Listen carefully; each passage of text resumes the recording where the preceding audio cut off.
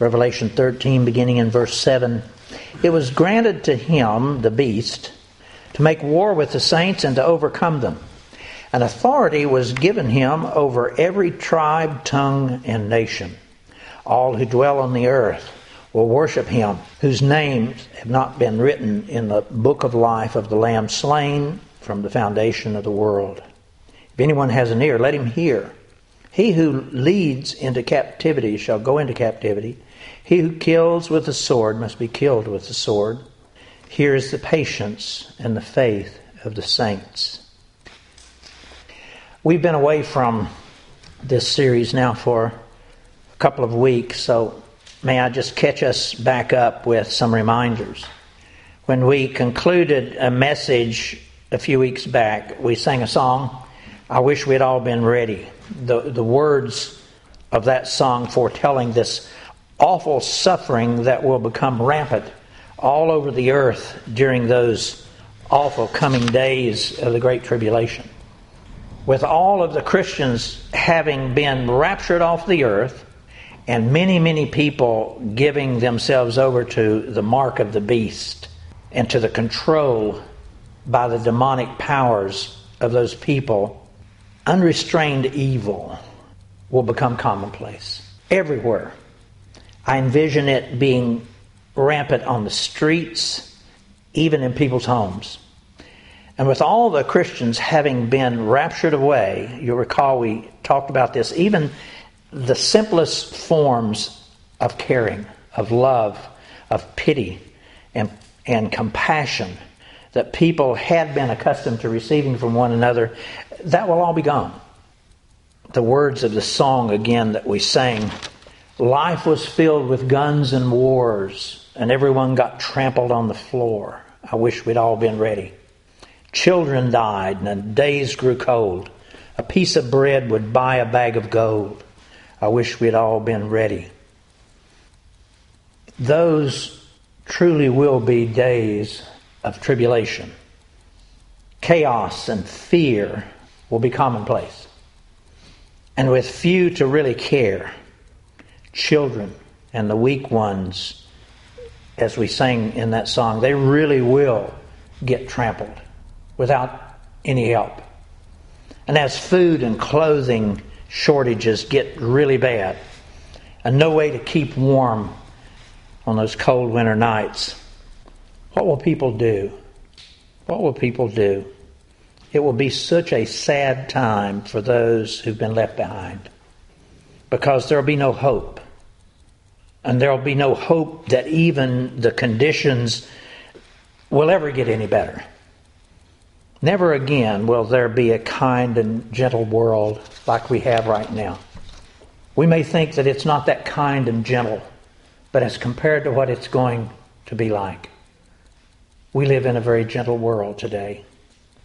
But then, with that sad reality being true, we do also know that God's heart is ever and always loving and always generous, especially to those who will turn and surrender their hearts to Him.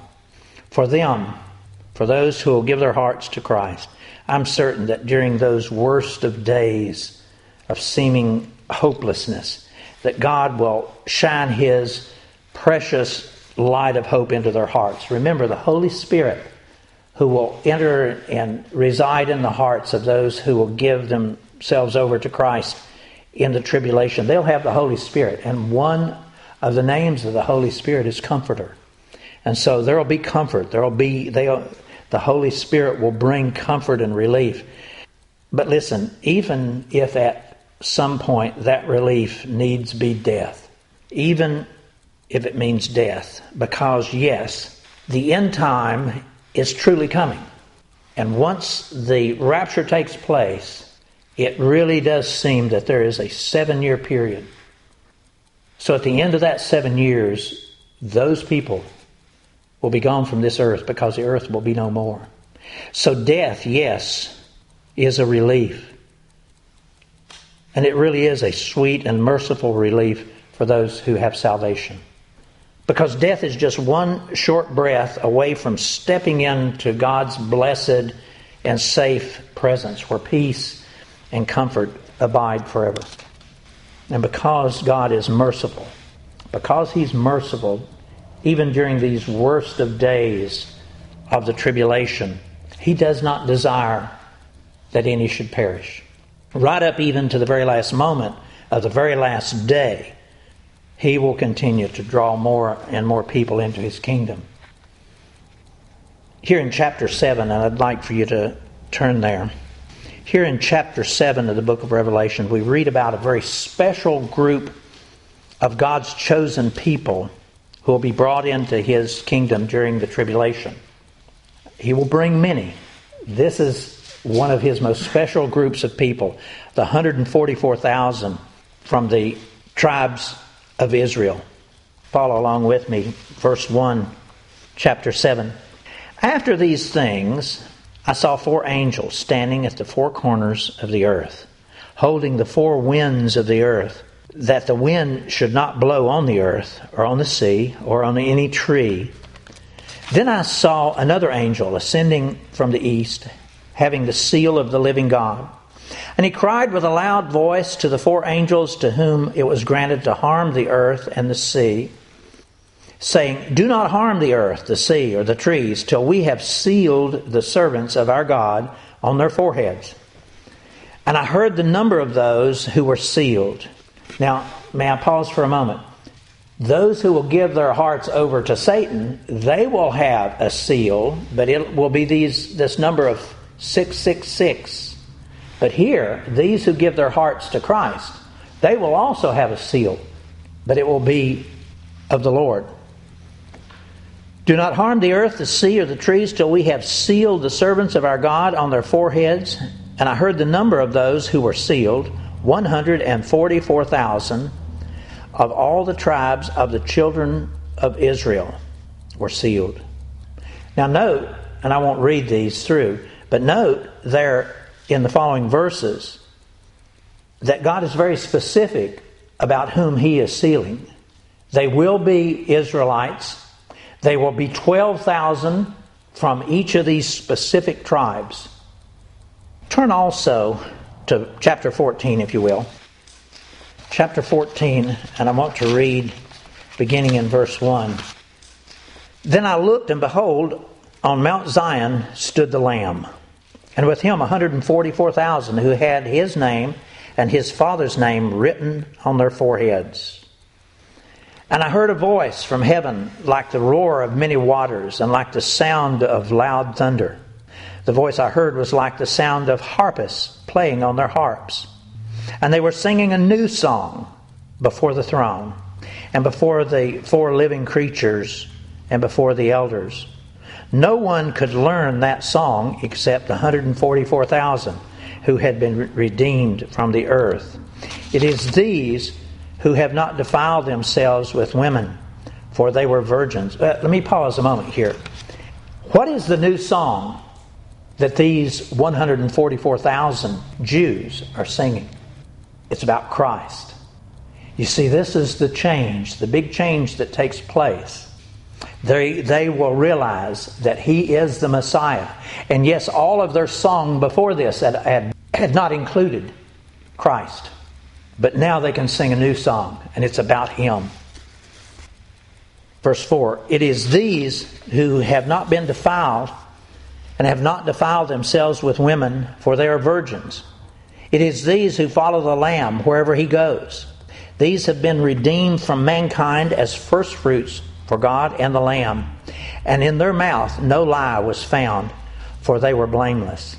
Now again, these 144,000 Jews will be specifically chosen by God, handpicked by Him, and they will have a very special calling and a very special responsibility to carry out during these worst days of the tribulation. One Bible commentator words it this way. He says, These particular Jews are sealed, which means they have the special protection of God from all the divine judgments and from the Antichrist, enabling them to perform their mission of evangelizing and proclaiming the gospel during the tribulation. As a result of their ministry, this commentator says, millions, and the scripture, he quotes a scripture verse, a great multitude that no one could count, from every nation, tribe, people, and language will come to faith in Christ. Those words are in chapter 7. After these things I looked, and behold, a great multitude, which no one could count, of all nations, tribes, people, and tongues, standing before the throne and before the Lamb, clothed with white robes, with palm branches in their hands, and crying out with a loud voice, saying, Salvation belongs to our God, who sits on the throne, and to the Lamb. These are going to come to know Christ through the ministry of these 144,000. Now again, the events of the last days, and especially those things that will take place after the rapture, they're going to be very different from anything that we have ever known before. Mystical things are going to take place, unknowable things that our human minds are not going to be able to understand. And this is some of it. These 144,000, they will go about evangelizing, as this commentator said. They'll go about evangelizing great numbers of people. But they're going to be fully protected, both from the wrath of God, which will be raining down upon all around them, upon the unbelievers, but not touching them. Not touching them. But also these 144,000 are going to be protected from the forces of the Antichrist. He'll not be able to hurt them until their mission is complete. There's another mysterious ministry that takes place during these days of the tribulation. And it involves two special witnesses. I'd like for you to turn there to Revelation chapter 11, if you will. I want you to follow along with me. Revelation chapter 11. Listen to these words, beginning in verse 3. And I, speaking of God, and I, God, will grant authority to my two witnesses. Now, by the way, as you read Bible commentators, there's a lot of speculation as to who these two witnesses might be. Some want to think that they would be Moses and Elijah, or perhaps Elijah and Enoch. But it really doesn't say who they are, and it probably doesn't really matter. So let me just leave them unknown for the time being. So he says in verse 3, I, God, will grant authority to these two witnesses, and they will prophesy for 1,260 days. Now, 3.5 years. They'll be clothed in sackcloth. These are the two olive trees, the two lampstands that stand before the Lord of the earth. And if anyone would harm them, listen to this. And if anyone would harm them, fire pours from their mouth and consumes their foes. If anyone would harm them, this is how he is doomed to be killed. They have the power to shut the sky, that no rain may fall during the days of their prophesying. And they have power over the waters to turn them into blood, and to strike the earth with every kind of plague, as often as they desire. And when they have finished their testimony, and by the way, may I just comment, because it's going to come up in a couple of verses. Those who have not given their hearts to Christ, they know about these two witnesses, and they come to despise them, because these two witnesses are stopping it from raining, and they know that they're bringing plagues upon them. But it says then, at the end of this 1,260 days, when they have finished their testimony, the beast that rises from the bottomless pit will make war on them and conquer them and kill them. And their dead bodies will lie in the street of the great city that symbolically is called Sodom and Egypt, where their Lord was crucified. Now this is Jerusalem that he's talking about. Their bodies will lie there on the streets of Jerusalem. For 3.5 days, some from the peoples and tribes and languages and nations will gaze at their dead bodies and refuse to let them be placed in a tomb. And those who dwell on the earth will rejoice over them. And listen to this. They will make merry and exchange presents, because these two prophets have been a torment to those who dwell on the earth.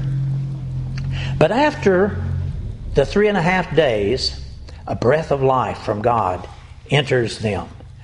And they stood up on their feet, and great fear fell on those who saw them.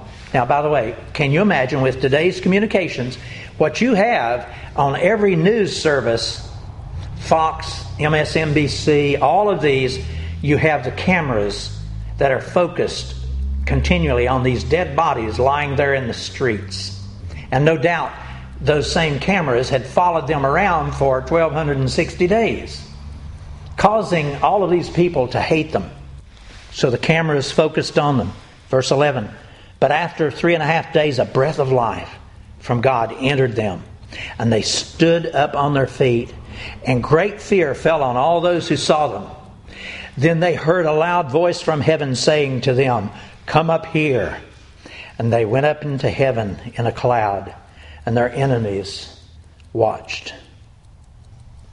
One of my favorite Bible commentators, John MacArthur, he tells us this. He says, the word prophecy, and he's speaking about these two witnesses. The word prophecy in the New Testament is often misunderstood, he tells us. It does not necessarily refer to predicting the future. Its primary meaning is to speak forth, to proclaim, or to preach. These two witnesses, MacArthur says, will proclaim to the world that the disasters occurring during this last half of the tribulation, the 1,260 days, they are the judgments of God.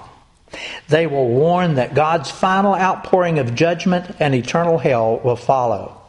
At the same time, they will preach the gospel, calling people to repentance and faith in the Lord Jesus Christ. Now, I confess for myself, I marvel as I think about these things taking place. The power and the protection that was given to these two witnesses. It is mysterious, but it will take place. God is almighty, and He can give His almighty power to any of His witnesses.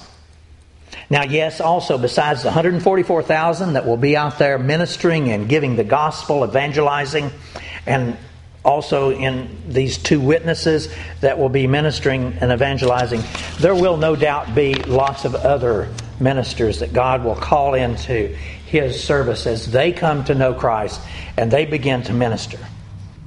And there will be those who will bring comfort and relief to those who have come to know Christ. And especially as the Antichrist is out there with all of his forces tracking down, hunting down, and killing many of them. All of that's going to be taking place. The suffering that's going to take place, though, I want us to always keep this in mind. That tribulation time and all of the suffering that will take place is still precious grace from God. God, it says, does not desire that any should perish. And so as He brings these witnesses out, that's what He's accomplishing. He is bringing more and more into His kingdom before that very last day. Chapter 7. After these things I looked, and behold, a great multitude, which no one could number, of all nations, tribes, people, and tongues, standing before the throne and before the Lamb, clothed in white robes. That's what these are going to all be about. Now, so you consider, we have been raptured off of this earth, and there is not one believer left. But then, shortly after that takes place, people will start to come to know Christ. Perhaps beginning with the 144,000, but others. And so the great number that I just read about here, it talks about great multitudes that no one could number, of all nations, tribe, people, and tongue. That's going to be people who come to know Christ during the tribulation. The number of believers on the earth will grow very quickly during that 7-year period. What's going to happen to them? Are they just going to be killed out along with all of the unbelievers? No, they are not. Remember, one of the rules of the wrath of God, it is not poured out on believers. It is poured out on unbelievers. So there's been a lot of speculation as you read these commentators. Well, what's going to happen to all those new converts when the final wrath of God is poured out upon the earth? Some would believe that for those perhaps just before Jesus begins to open these seals, and especially just before he opens up seal number 7, which then has all of these bowls of wrath. And we'll talk about those in the next couple of weeks, that are poured out upon the people. Just before all of that takes place, some would speculate that Christ will have another ingathering of believers similar to that of the rapture. We really aren't told that in the Scriptures, so we don't really know. But one set of verses, and I'd like for you to turn there, Revelation 14. Turn there if you will. And again, this is perhaps some speculation on my part, but I do believe this is what's going to take place with all those who have come to know Christ during the tribulation. Chapter 14, verse 14. Then I looked, and behold, a white cloud, and seated on the cloud, one like the Son of Man, with a golden crown on his head and a sharp sickle in his hand. And another angel came out of the temple, calling with a loud voice to him who sat on the cloud, "Put in your sickle and reap, for the hour to reap has come, for the harvest of the earth is fully ripe." So he who sat on the cloud swung his sickle across the earth, and the earth was reaped.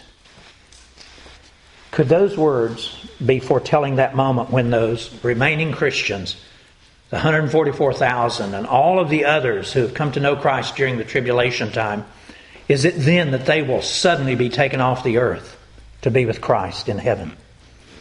I would love to think so. Again, this is some speculation on my part and others, but I would like to think that that is what takes place here, because look at the next verse. Because there's another sickle going to go into the earth. Verse 17.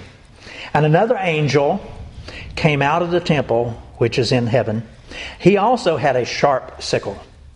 Then another angel, the one who had power over fire, came out from the altar. And he called with a loud voice to him who had the sharp sickle, saying, "Put in your sharp sickle and gather the clusters from the vine of the earth, because her grapes are ripe." And listen, so the angel swung his sickle to the earth and gathered the clusters from the vine of the earth and threw them into the great winepress of the wrath of God.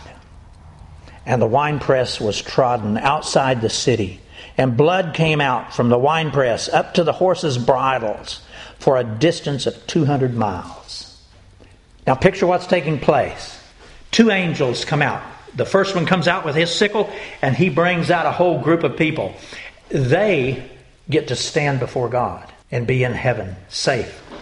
And then another one comes out with his sickle, and he cuts out the other half. And that group is thrown into the great winepress of the wrath of God. Remind you of the parable of the wheat, of the tares. Remember that parable. You have 2 groups there. You have the wheat that was planted first, but then the weeds grow up all in amongst them. Recall what Christ said. The helper said, "Should I pull up the weeds?" He said, "No, wait. You might harm the wheat. Wait until the harvest." That's what's taking place here, I believe. The first angel reaps the first group, and they go into heaven. That's the wheat. The second angel comes in with the sickle, and he takes out the weeds, and they're thrown into the winepress of the wrath of God. It's so difficult for us to comprehend and accept this kind of mysterious and spiritually heavy matters like these. God carrying out this final redemption of His saints, and then His final retribution towards those who've rejected Him. But may I say to you, though it may not happen exactly as I just said to you, it will happen. It absolutely will happen. It will take place. And it's my prayer that all who hear these words will turn their hearts to Christ, else this second group might be their final outcome. Folks, listen, God is good. And we know that. Scripture says that. But we believe that. He is good and He does good. But I want to remind us that his definition of good does not fit the definition of good that it seems that most people on the earth want it to be. As I've said to you often, God really is not just some good old grandfatherly kind of guy who will figure out some way to get everyone into heaven whether they've trusted in him or not. These words that we are reading now, there are only a few of the many, many scriptures that tell a very different story about who God is. The real truth is God is holy. He is holy and He is just. And He will require justice of all men and women. As these scriptures that I've just read clearly tell us, some people will repent. And they'll be able to stand before the throne of God and praise and worship Him. But others, many, many, many others, who will not hear, who will not turn their hearts to Him, they will be thrown into this winepress of the wrath of God. And there'll be misery beyond anything that we can imagine. And it's going to take place on a scale that is just beyond our imagination. Those words are in Revelation 14, verse 20. Listen to these words. And the winepress was trodden outside the city, and blood came out from the winepress up to the horses' bridles for a distance of 200 miles. That would bespeak the days of Armageddon. There will be so many people to die. So many people to die. Blood will come up to the horses' bridles for a distance of 200 miles. That is inconceivable to me. But I believe it. Now we'll need to close. Our time is up for today. Let me close with these words. Then the kings of the earth, and the great men, and the commanders, and the rich, and the strong, and every slave and every free man hid themselves in the caves and among the rocks of the mountains. And they said to the mountains and to the rocks, fall on us and hide us from the presence of Him who sits on the throne and from the wrath of the Lamb. For the great day of their wrath has come. Who is able to stand? Let's pray.